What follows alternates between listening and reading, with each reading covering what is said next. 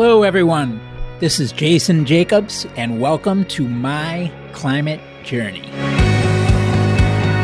This show follows my journey to interview a wide range of guests to better understand and make sense of the formidable problem of climate change and try to figure out how people like you and I can help. Today's guest is Justin Gui, Director for Global Climate Strategy for Sunrise Project. The Sunrise Project grows social movements to drive the transition from fossil fuels to renewable energy as quickly as possible. Justin's got a decade of experience in nonprofit advocacy and foundation strategy development, including managing grant making and strategy for global coal campaigns at ClimateWorks Foundation and Packard Foundation.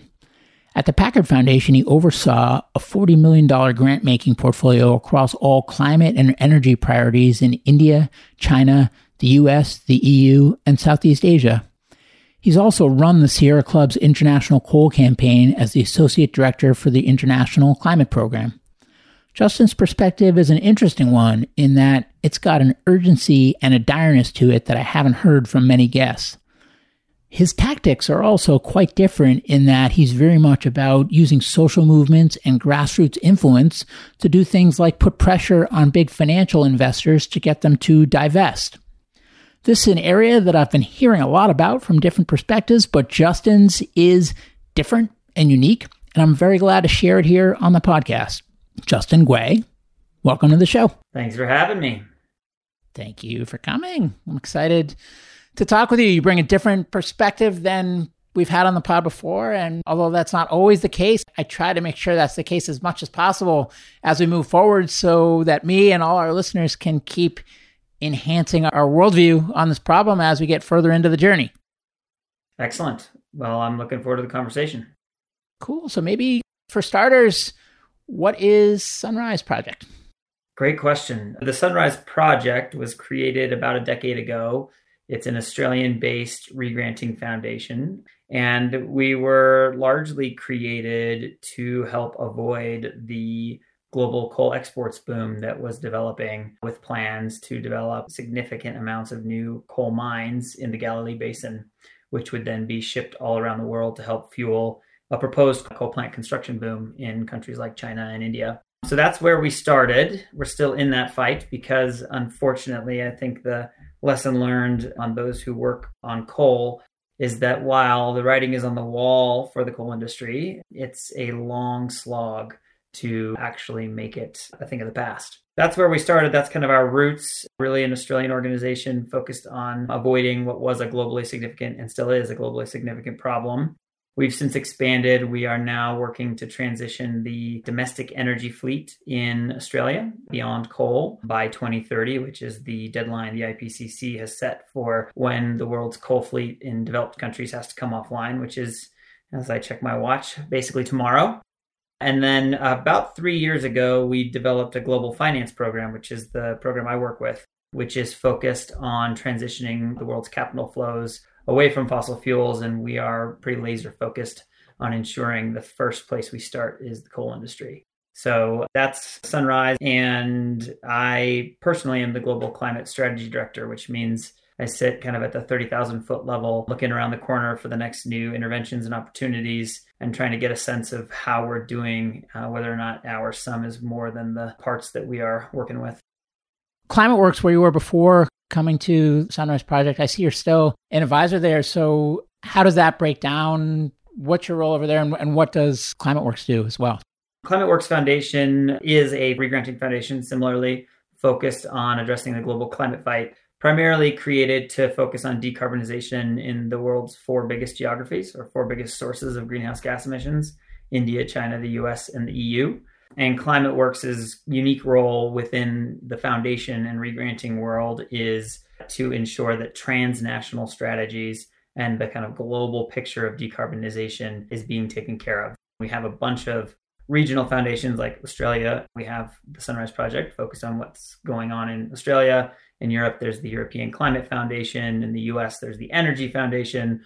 ClimateWorks is truly the global view when it comes to decarbonization. So I was running the Clean Energy, Clean Air project or program at ClimateWorks, helped set up much of the work that the Bloomberg Foundation was doing around transitioning the world's coal fleet. continue to be in close touch with ClimateWorks, obviously, essentially a general strategy advisor. And the one thing to say about ClimateWorks' mission that's important for the listeners, this climate fight is enormous, as we all know. It's existential. But if you look at the amount of money coming from philanthropy to support efforts to address it, it's miserly. So of all philanthropic flows in the world, climate receives less than 2%. And so one big part of ClimateWorks' mission is to raise the global ambition when it comes to how much money we're putting into solving this problem.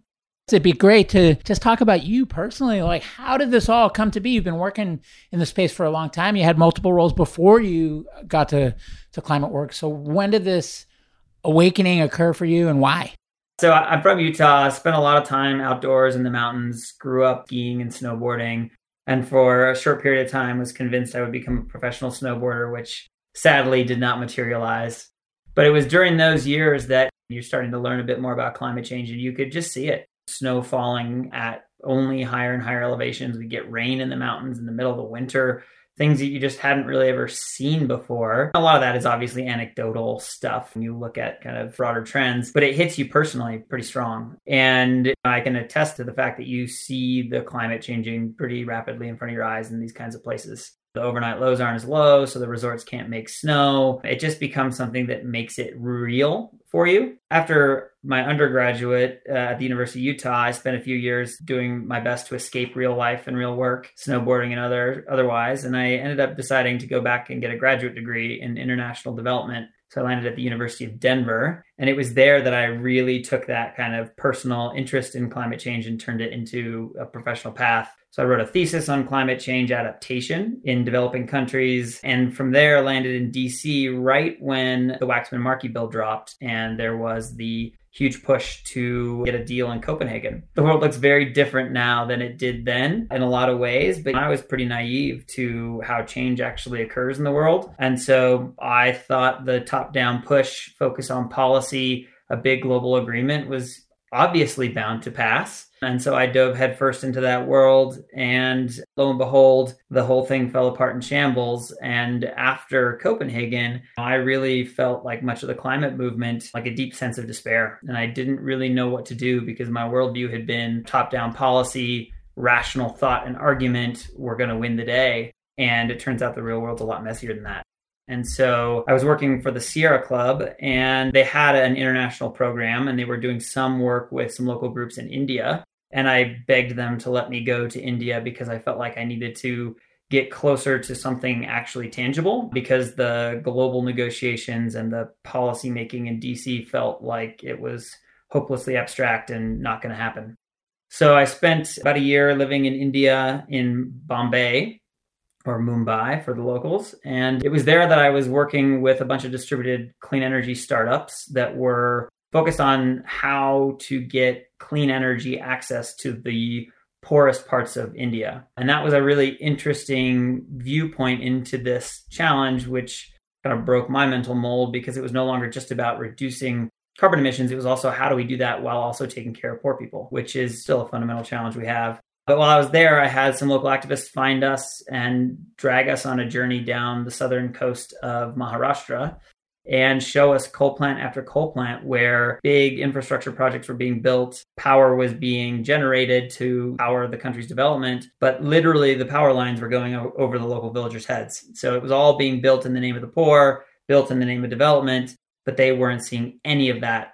And even worse, they were actually being kicked off their land in order to enable it. And so it really was pretty eye-opening in terms of what actually is happening at the kind of ground level compared to the conversations that are had in the UNFCCC or in the halls of Congress. So that kind of sent me down a long path of trying my best to transition energy development away from coal, which I still see as one of the most destructive forms of power, towards clean energy. And so I landed back in DC, did a bunch of lobbying on international financial flows from multilaterals like the World Bank, the U.S. Export-Import Bank, several others, and then moved out to California because the DC gravity can really deflate you in a lot of ways, and got really caught up in the clean tech scene, the entrepreneurial scene. And it was really pretty amazing going from DC, which is kind of a can't-do place. It's where dreams go to die. And then you land out in Silicon Valley, which has maybe the opposite problem, but at least it's a can-do place, really about how we solve problems. And so that was deeply refreshing given where climate change policy, climate action was at the time. From there, I went to Packard Foundation, worked to manage their climate and energy portfolio, then ClimateWorks, and now here at Sunrise. So throughout that whole time, the politics of climate have shifted pretty dramatically, for better and for worse. And for me, at least personally, the common thread has been, how do we get off of coal and how do we transition financial flows accordingly? So thematically, it sounds like you've hit it a bunch of different angles, but getting off of coal has been kind of the rallying cry, at least for the last many years for you personally. Is that a fair statement? Yeah, definitely worked on a bunch of different angles of the climate problem, but coal has been the biggest challenge I've been uniquely focused on over the years. Why that piece of the climate fight? How did you make that decision, and what convinced you that that is the angle that would enable you to be the most impactful? Coal is where the carbon is. It's the single largest source of carbon emissions from the energy sector, one of the biggest sources globally. And it's where, if you look at all the other sectors, it's the source of carbon we can get rid of, and it's not going to be difficult. There's a lot of very challenging parts of the climate problem. Coal is not one of them. This is something we can absolutely do. We can do it on the timescales that are required. We are now just in a political, frankly, shit fight to make it happen on time. I have no doubt that the coal industry will go the way of the dodo. What I'm worried about is whether it will happen fast enough. And when you say on time, what measurement of time and where does that reference come from?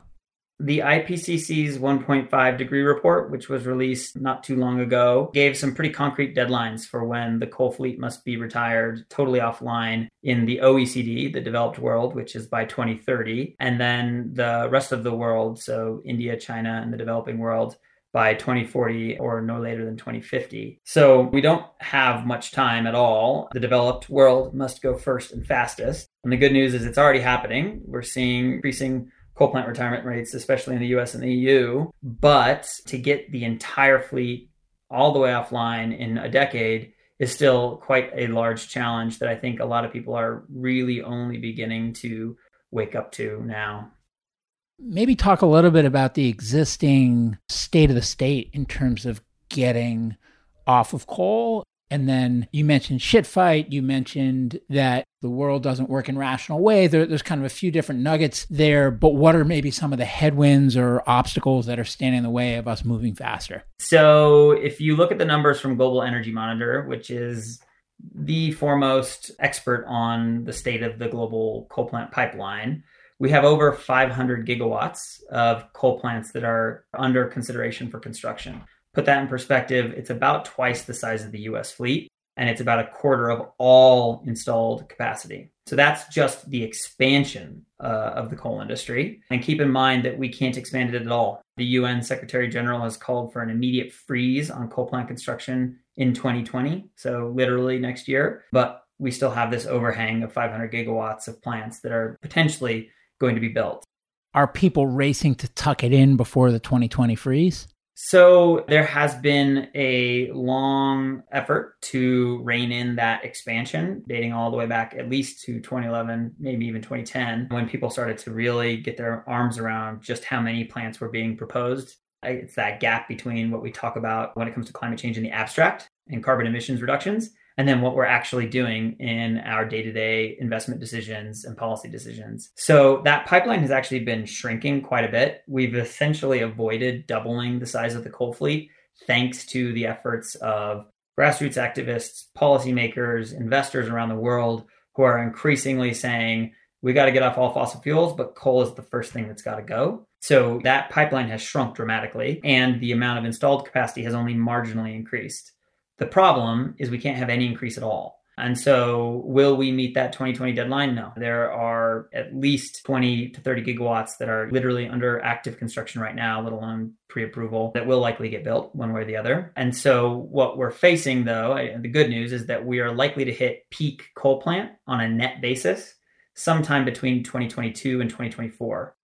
And that's really important because once an industry doesn't have a future growth story, they can no longer attract investment. They no longer have the same amount of political power and respect that they once did. And that creates a self-reinforcing cycle of downward pressure that really eliminates or accelerates the ultimate demise of an industry. And so that's, I think, the real power of the expansion story. To the extent that we see the expansion actually hit terminal decline, hit a peak and go down, that suddenly becomes a really powerful thing for us.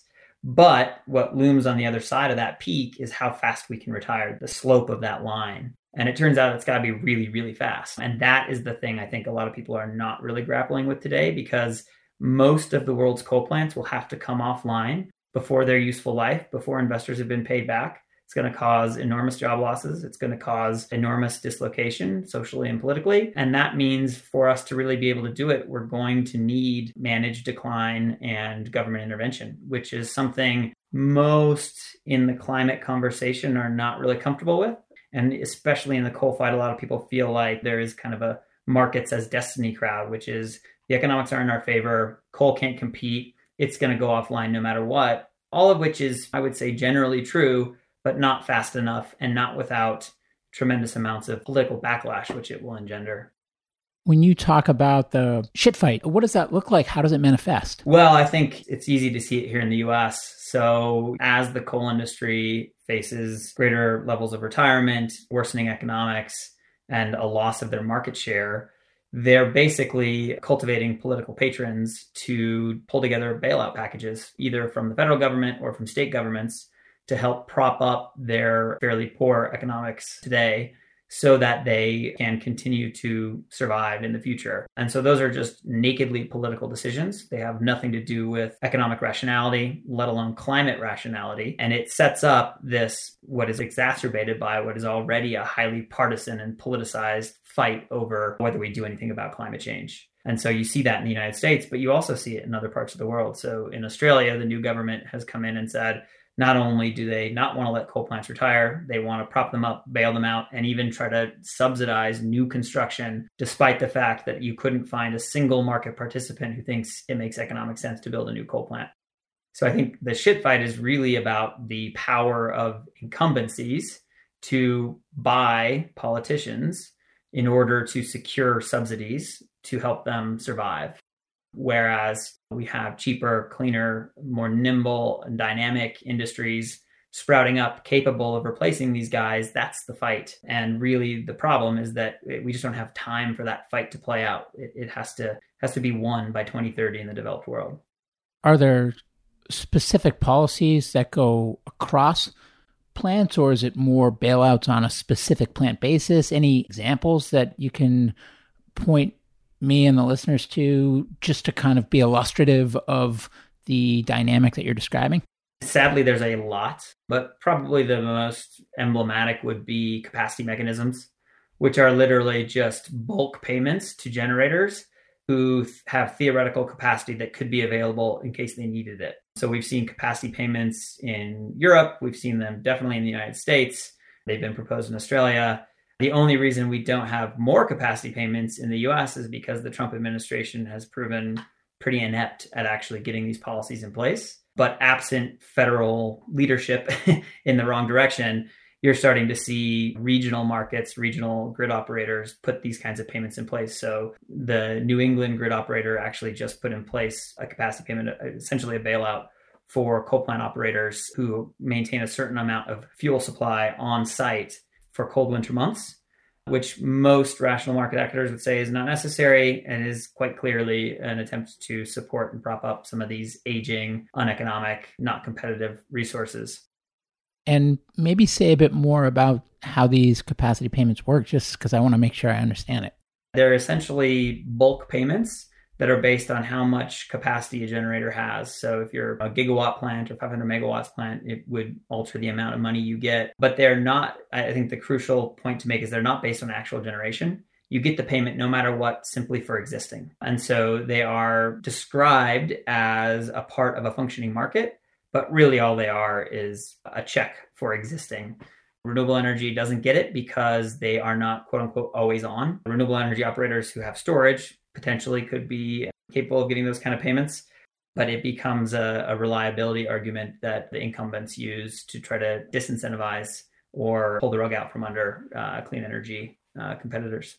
Does nuclear get it? Yeah, there was a huge bailout recently in Ohio, and this goes to some of the political fault lines that are problematic. So there's been a long simmering debate from kind of pro-nuclear activists and then traditional environmentalists around whether or not nuclear gets to be considered a part of the clean energy crowd. I would say that those dynamics are shifting pretty quickly. From what to what?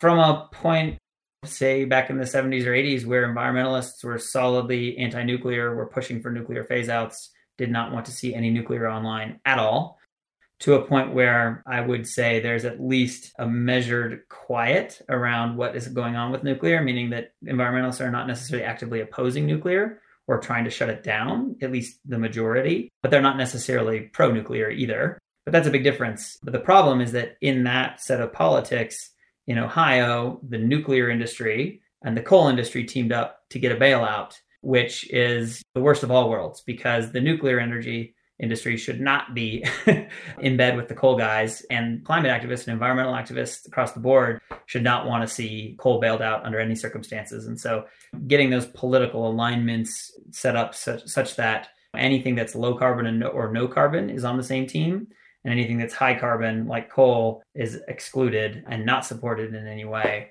is really important. And frankly, we're not there on the politics in the US, at least. Do you identify as an environmentalist? I would say yes, but there's a lot of things about environmentalism that I don't agree with. Frankly, I see nothing wrong with keeping existing nuclear plants online. I'm not anti-nuclear. I'm not necessarily pro-nuclear. I don't think it makes a ton of sense to go build a bunch of nuclear plants. But I think there are some tribal ideologies that I wouldn't sign up for that persist, that are a challenge. I think the bigger fault line for me is not am I enviro or am I not enviro? It's actually whether or not I'm team climate or I'm team Democrat. So in the United States, that I think is a big problem for the climate movement. So I can personally attest from my time in DC, what happens a lot of times is that climate activists become Democratic activists, and they allow a climate message to be watered down or climate policy to be watered down based on the political viability a Democratic operative might see, because they don't see any daylight from Republicans. And so they view that as their team. But the reality is we're team climate, and whoever carries that water, good. And we need to be able to criticize Democrats if they are not pushing for the policies that will actually solve the crisis, which is essentially the case today. Most really are not deeply understanding what's going to be required. And most of the kind of commentary at the political level is very shallow. It's an exciting time. We're finally talking about climate change for the first time in the 10 years I've worked on this, like at a very serious, very real, politically salient level. But because we stopped talking about it for the last decade or so, the depth of understanding of the candidates is actually pretty surprisingly low. You talked about moving away from coal and getting beyond coal. Those are two different phrases that I've heard. Do you have strong views on to what? So we go beyond coal, so to where? I mean, it's an active debate still, but I think it's quite clear that we have to move beyond all fossil fuels across the board. It's not as though like 10 years ago when I started, natural gas was viewed as a bridge fuel. I think there were a lot of people who were very skeptical of that then. And I think the science has emerged and our time frame has collapsed so short, it's such a short period that it's clear that that can't be the case either. But there are still a lot of people who firmly believe that gas has a role. Things like CCS will emerge that will enable fossil fuels to sit at the climate table, so to speak, and be a part of the solution. My experience has been that CCS is not a technology that's ready for prime time, and that suggesting or justifying new fossil fuel expansion under the guise that one day CCS will be ready to solve that problem is irresponsible. Where is CCS lacking? Because I've had some guests on that have talked about CCS specifically, and they have obviously, no surprise, a much more optimistic view. So what is inhibiting it from being ready from prime time today? The biggest thing is cost. These projects are incredibly expensive. Most of them have been boondoggles, billions of dollars overspent compared to what the project proponents had suggested they would cost. Real world capture rates are not what the proponents have suggested they would be. So, most CCS projects have said that they plan to capture about 90% of emissions, which is good, but there's still 10% that we still have to account for. But real world capture rates have been much lower for a variety of reasons. But ultimately, unlike wind and solar, CCS has been around for a long time and has not scaled. Costs have not dropped, and you have not seen it actually make its way into the marketplace. And so I don't not believe that CCS works. I mean, the technology works. There's no problem with it. But again, in the real world, it can't compete. And so absent a huge amount of dedicated policy support and money that we need to throw at it, I don't see it happening. And so I think CCS advocates have to grapple with that fact. They've been bullish on it for a long time, and for a long time, it hasn't really materialized. So for me, it's not so much a tribal ideological belief about should we or shouldn't we have CCS and fossils in the mix. It's more pragmatic reality. They haven't shown up yet, and our time is so short, we can't keep waiting on them. So when they point proudly to what's happening with Net Power, for example, is that mostly hype? Or is it overblown? Or is it potentially a breakthrough? It's great, but it's one project. We need an entire industry. We need hundreds, thousands of these projects. We've got a terawatt of coal plants in China that would need to be retrofitted with CCS or retired.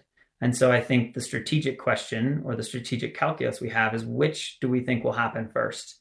That we can shut these things down entirely and replace them with clean energy, or that we can see CCS be cost competitive enough to be able to retrofit those plants. Either way would work, but do we think the CCS will come fast enough? I'm fairly skeptical. I'm no expert on the math, but what I see is that we need to get there a whole lot faster than we are. I think the challenge, though, is that it's going to take time no matter what. And then you start getting into a world of trade-offs where every path is a suboptimal path. And you can use some CCS, you can use some natural gas, you can push on renewables, but then you're going to hit intermittency issues. And then you can push on long-duration storage innovation and interconnections with the grid and transmission and land use and nuclear and cost and pricing the externality and advanced nuclear and fusion and on and on and on and on. Probably a bunch of things that I haven't, that I didn't even mention. But you had said, for example, it doesn't make sense to build new nuclear. And I guess anything that I just mentioned, whether it's wind or it's solar or it's CCS, you can rip it apart, right? And so to me, it seems like there's no one thing that's going to carry the day, but we need a portfolio and we just need more and we just need faster.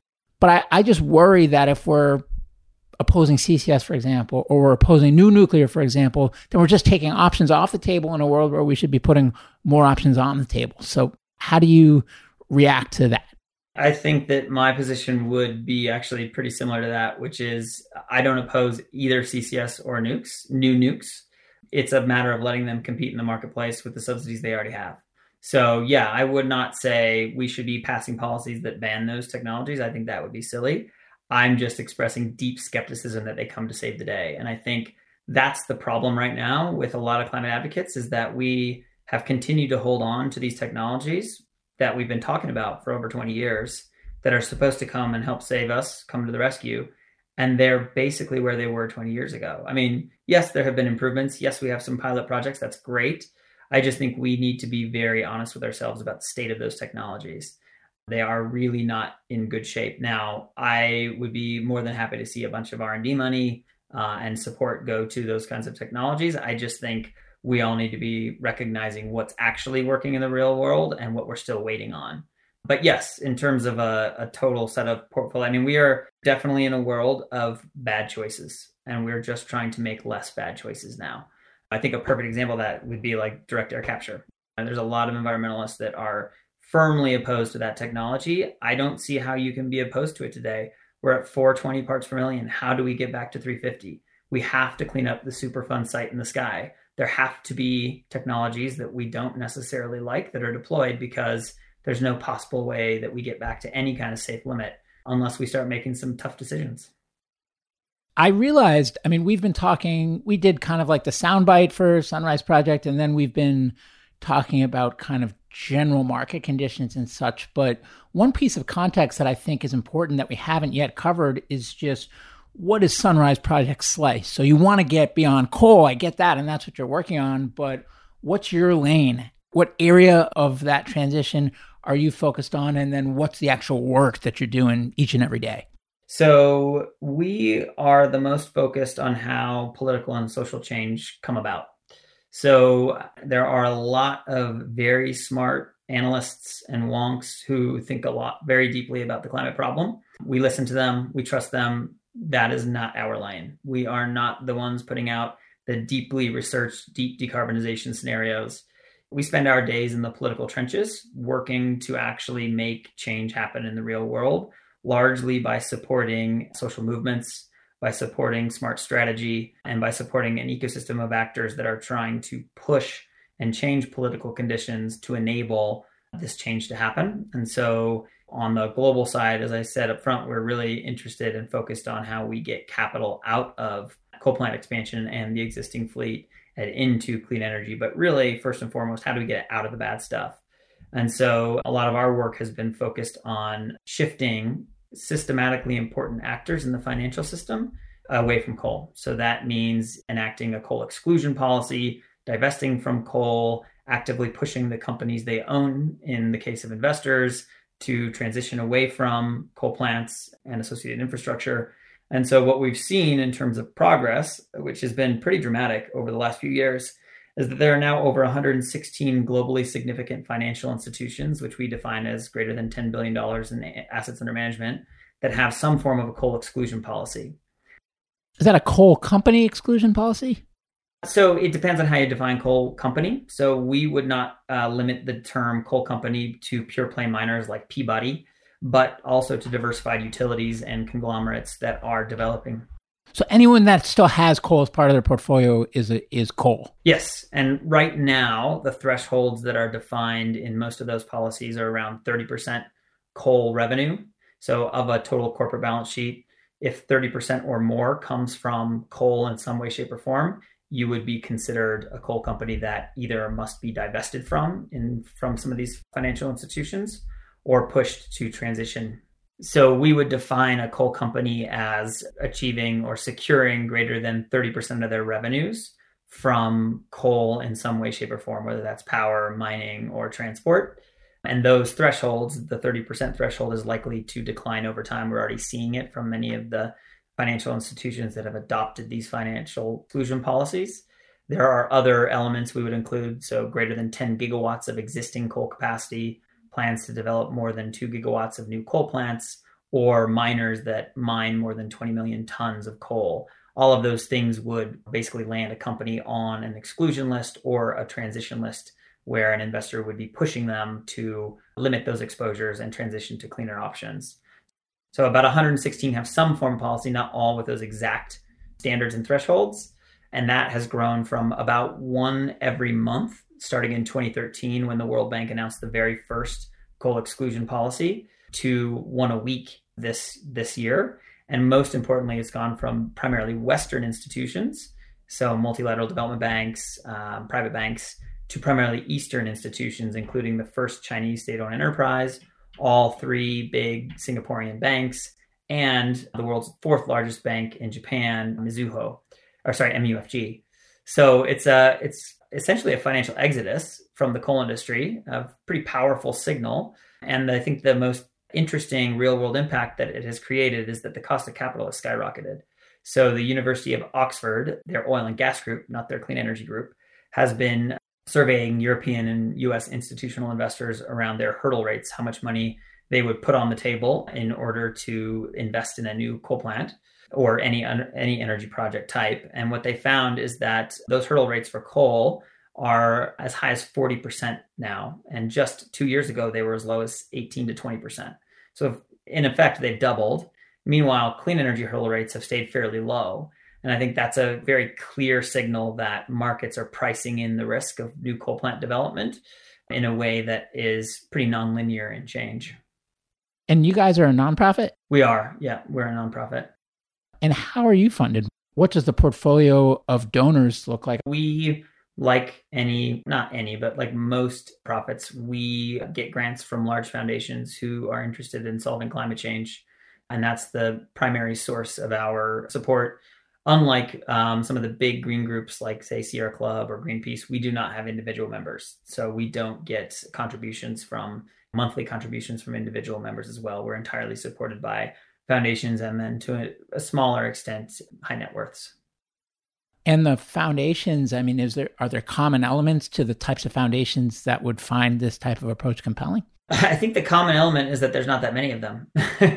So as I mentioned up front in relation to ClimateWorks, only 2% of all philanthropic giving goes to climate. And even that is fairly concentrated in, say, 10 to 20 of the largest foundations. So there's not an enormous pool. I will say, though, that that's starting to change pretty quickly. There's a lot of people coming to grips with how big of a problem we have and how little progress we've made so far.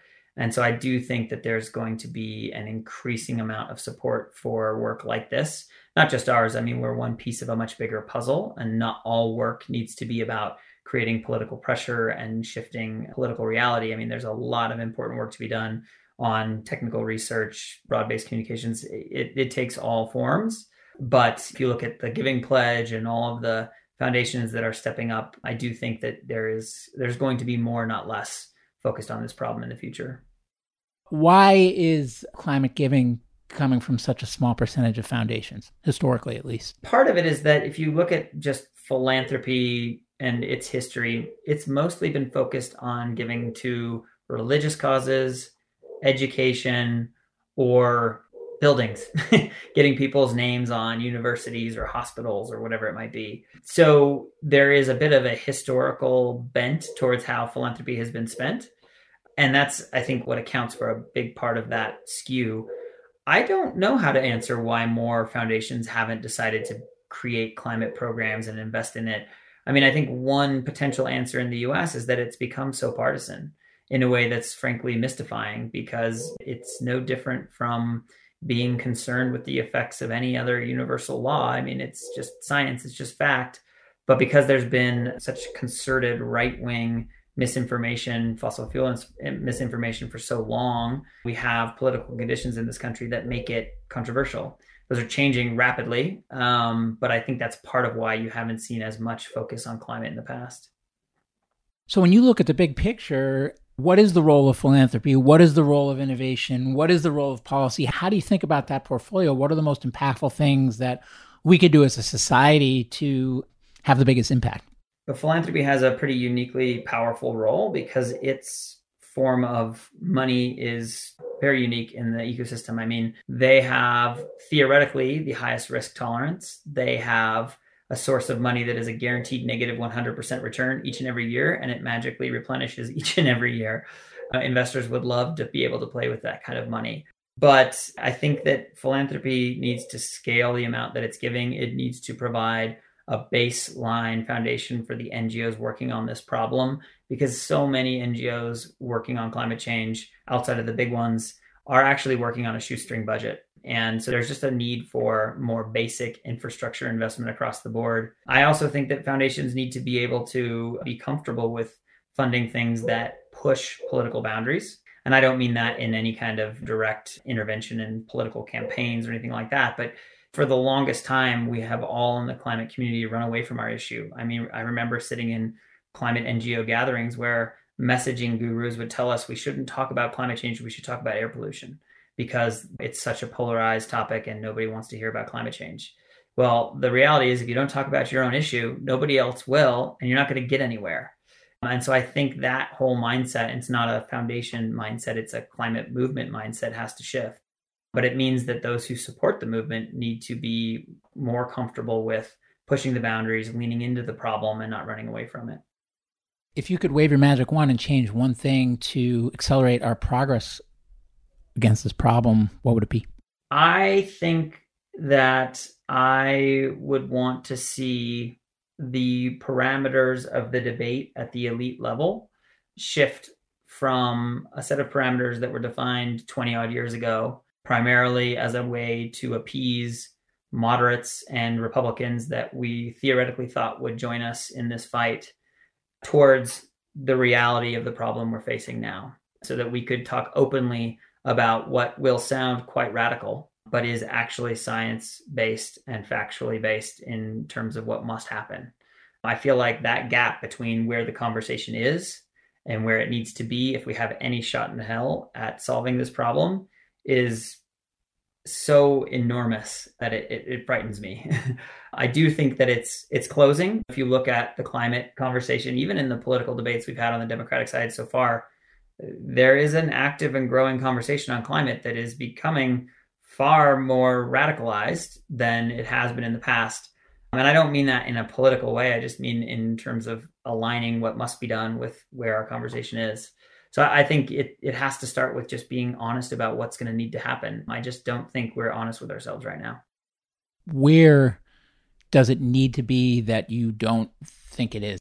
The most concrete example I see is that even for Democratic candidates that will talk openly about climate and have a climate plan and talk about it on the debate stage, most of them talk about carbon neutrality by mid-century. And the kind of elite level conversation, the mainstream of the climate community applauds that and loves it, because that is where we need to go. But what we leave out of that target is saying the hard part out loud, which means we must retire the coal fleet by 2030, can't allow expansion of the oil and gas industry anymore, and that we are highly likely to face stranded assets that will need to be retired, that will most likely require some form of government intervention to allow for a transition and manage decline. That's the hard part that's not said out loud. And most of these candidates are going to be in office for 4 to 8 years at most. So a policy that gets us somewhere in 2050 is essentially meaningless if you're not willing to do the hard stuff in the near term to enable it. And so I think that's where our debate needs to shift. We need to go from speaking about platitudes and 2050 timelines to what we're going to do day one to actually rein in and retire the fossil fuel industry, which has tremendous amounts of political power in this country. And for the most part, we're still not really being honest about what that's going to look like. Do you distinguish between the companies that are producing fossil fuel and the fossil fuel fleet? So when you talk about divesting from coal, does that also mean, when you look forward, in your ideal world, what's the role of the big oil and gas companies in this next chapter of the world? My feeling is that only dinosaurs die, and not all fossil fuel companies need to be dinosaurs. So I don't necessarily come at it in any kind of ideological way to say, these are all fossil fuel companies, blanket statement, they must go. Frankly, I could care less. If they are a part of the clean energy transition, excellent. We're going to need them. But I think the reality has been that they are not honest actors and that they are not actively a part of the transition yet. So I would say that pure play mining companies like Peabody, those that don't have any other direction of travel for their corporate activities, they don't have any other sources of income or revenue, those are dinosaurs. Those guys are not going to be a part of the transition. They're headed towards a dead end. I think there's an open question on the oil companies. They obviously have invested fairly trivial amounts in the grand scheme of things, but they have invested in clean energy at various points in their life cycle, and increasingly so today.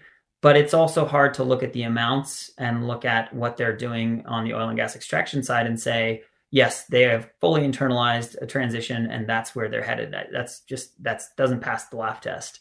Where I think the most interesting push is around diversified companies.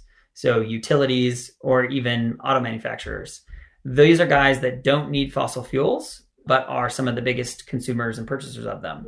And we have seen utilities shift pretty dramatically. So I don't necessarily think that a company like Duke or Southern has to be the bad guy. Those companies can be a part of the transition, but they are not putting their shoulder to the wheel yet. And on the auto manufacturers, ironically, it took Dieselgate to have our first big OEM that's all in on the electric revolution, which is VW. Again, I think the diversifieds are the most interesting place to look. That's where I think we win or lose this game. And we have to drive a wedge between them and the pure plays who have nowhere to go because the only thing they do is either extract fossil fuels or burn them. So I think it's a bit of a mixed picture. I have a lot of hope that the oil and gas guys will be a part of the transition, but I also don't want to be naive. And thus far, they have not given me a whole lot of confidence that they will be big drivers of the transition. Do you talk to them? In various points in my career, I have, yeah. We don't have an active dialogue with them right now. I mean, as I said, we're focused mostly on coal, not on oil and gas. But I do think you get a lot of interesting insights from a lot of these guys in private conversations. That's why I try my best to not have any kind of tribal view when I come into any of this work. It's one thing to say a lot of things privately, and it's another thing for the companies to continue to do what they do. So yeah, I've definitely had many conversations with coal, oil, and gas companies, utilities. In my current day job, not as much. Some of the counter arguments I've heard to divesting are that by divesting, they're still going to be around and do whatever it is that they do. But the green-minded actors that hold shares today, if they divest, then they'll just be locked out of the discussions versus at least having some influence when it comes to shareholder meetings and things like that. And another is just that nobody understands carbon like they do and that we actually need their help. What do you think about those arguments, or what would you say to someone that makes them? For pure play companies, I don't see any point in engaging if they've got nowhere to go. That doesn't make any sense to me. And I think the analogy, it's a bit like saying, well, shouldn't we have the tobacco industry help us write the laws for reducing tobacco use? Nobody would say that with a straight face. We've had decades of progress in the tobacco fight, and that would never pass muster. And yet we say it all the time with fossil fuel companies. And I think that's primarily because people are afraid of their power when it comes down to it. But I do think there are a set of actors that can and should transition. It's the diversified companies, utilities, OEMs, and others. And there, I think that divestment is your last course of action, not your first. But it has to be on the table because we have had engagement and conversations with these companies for decades, and it hasn't changed them.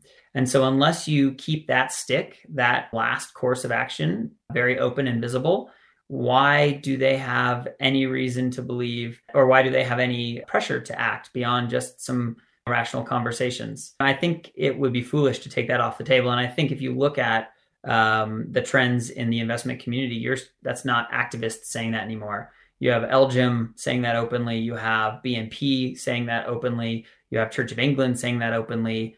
These are investors that have been really focused on stewardship and engagement for decades. And they're frustrated and fed up because these companies have talked forever and their actions don't align with that talk. And I think the last company that we didn't get to, but would be remiss not to talk about, would be BlackRock for that exact same reason. I think what you see over and again from companies like BlackRock and people like Larry Fink is that they have the best of all worlds, because as long as they talk about climate change and talk progressively and put up a good front, people don't tend to push them too hard on what they're actually doing. And they get a huge amount of space and political leniency to continue to be just as bad as anybody else. And as I said up front, there's 116 globally significant financial institutions with a coal policy. BlackRock is not one of them. They're the world's largest investor in coal, and they talk a good game about climate and transition risk, but they're not aligning their words with their actions. And so I think the only thing you have at the end of the day, the only kind of stick you have is divestment, and it needs to stay on the table. And where does energy poverty fit into all of this? So going all the way back to my journey and my time in India, where I have landed on energy access is that it's not so much coal versus solar versus wind as the technology that will bring energy to the world's poor. It's more about how political governance works to ensure that the grid is actually extended to these populations and that they can afford the juice that flows through those grids. So there's over 1 billion people who don't have any energy access at all today. There's 1 billion people who actually have connection to the grid, but the juice is so infrequent that they live with constant blackouts, and for all intents and purposes, they don't really have power. That has nothing to do with whether or not you build a coal plant or a solar plant or a wind farm. It has everything to do with whether or not those people are politically marginalized and have access to the grid and can hold their leaders accountable to delivering them power. So I think it's a huge red herring that the coal guys use to justify their place at the climate table. But there's no reason that coal is particularly suited to that task versus any other energy generation source. It's not about the energy generation source. It's about the grid that pipes the power to people.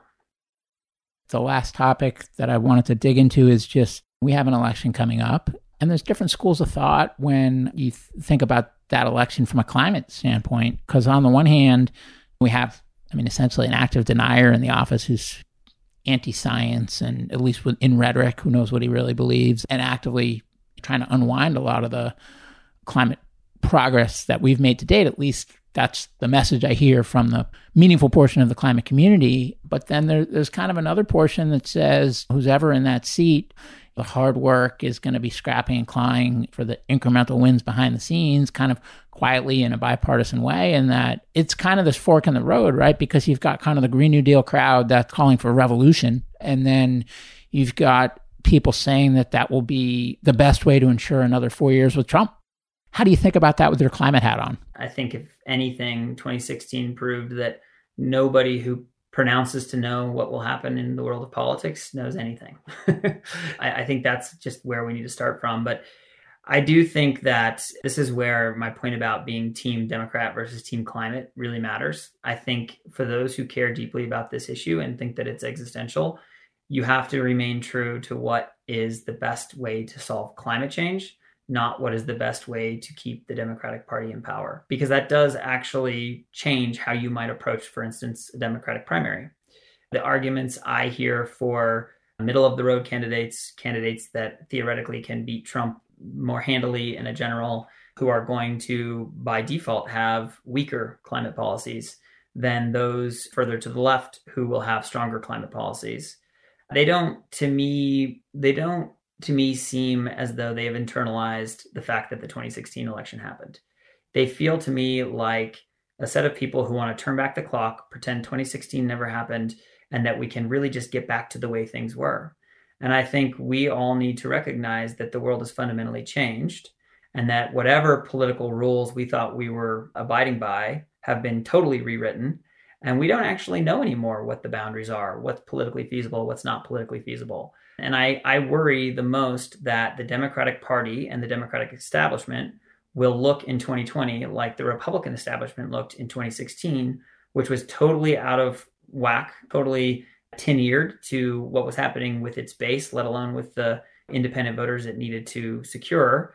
And I do think you've got to come out with an actual vision that excites people to get them up off their asses to go vote and knock on doors. And I just find it hard to believe that with all of the things we face, that we can excite people enough on this problem by saying, if we just go middle of the road, small incremental changes to this existential problem, we got this. I do kind of think we need a man on the moon moment. And I think the politics have shifted so much that it's possible. It doesn't mean that it is guaranteed. It doesn't mean that we might not alienate Rust Belt voters. But I think we've got to stop trying to avoid losing and start trying to win, because we've been for decades trying that incrementalist hope and a prayer on bipartisanship approach. And frankly, it has not worked. And so the only thing I know is that doing the same thing over and over again and getting the same results does not suggest we should keep doing the same thing over and over again. I think it's about time we at least tried. We just don't have the time anymore to keep doing the same stuff, expecting a different result. So for the people that would say that it's better to have a watered down climate policy that moves the ball forward than a denier in the office of the president, you would say that you don't believe that that's the best way to ensure that a Democratic candidate wins. Well, I think the painful reality is that both of those scenarios lead to the same outcome, which is we don't solve climate change. Yes, it's better than a denier, but it still doesn't get us where we need to be. And that's why we need to really be laser focused on what has to happen, whether it's politically feasible or not. And then we have to make that politically feasible. That's the challenge going forward. And that's just where we just aren't quite yet. And I guess the last thing I'd say on voting is that, just to be clear, I mean, in the 2016 primary, I was firmly a Clinton voter, not a Bernie Sanders supporter at all. I was firmly a bipartisan first incrementalist. And I felt like it was the smartest, best path forward. And it's been actually pretty interesting for me personally to realize that in 2020, I'm the opposite. I'm not quite sure what's happened. I think the world has changed around me, I hope, and I haven't changed that much. But it's really hard for me to continue believing that we can keep selling this bill of goods, that if we just do small incremental changes, it will add up to the massive change that's required. Maybe if we had 100 years, but we don't have 100 years. And so I just think it's time we started to throw a cold bucket of water over our heads and just accept that even if it's really hard, like it's the Kennedy quote, we don't do it because it's easy, we do it because it's hard. if someone said, here's $100 billion, but the only way you get it is you have to allocate it towards the thing that can move the needle the most in the climate fight, where would you put it? How would you allocate it? I would take a small fraction of it. I would endow a national green bank, and I would mandate it with buying up the remaining coal plants in the United States and retiring them before 2030.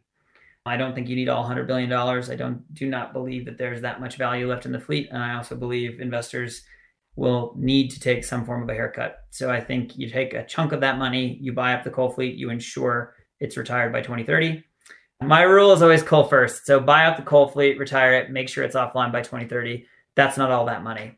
I would then take my second rule of climate politics, which is that we are way too focused on electricity only, and we have not broken trail on the really hard to decarbonize stuff. Industry, ag, deforestation, these spaces get no love. And for all intents and purposes, we are not anywhere near close to on track in the way that we are with electricity.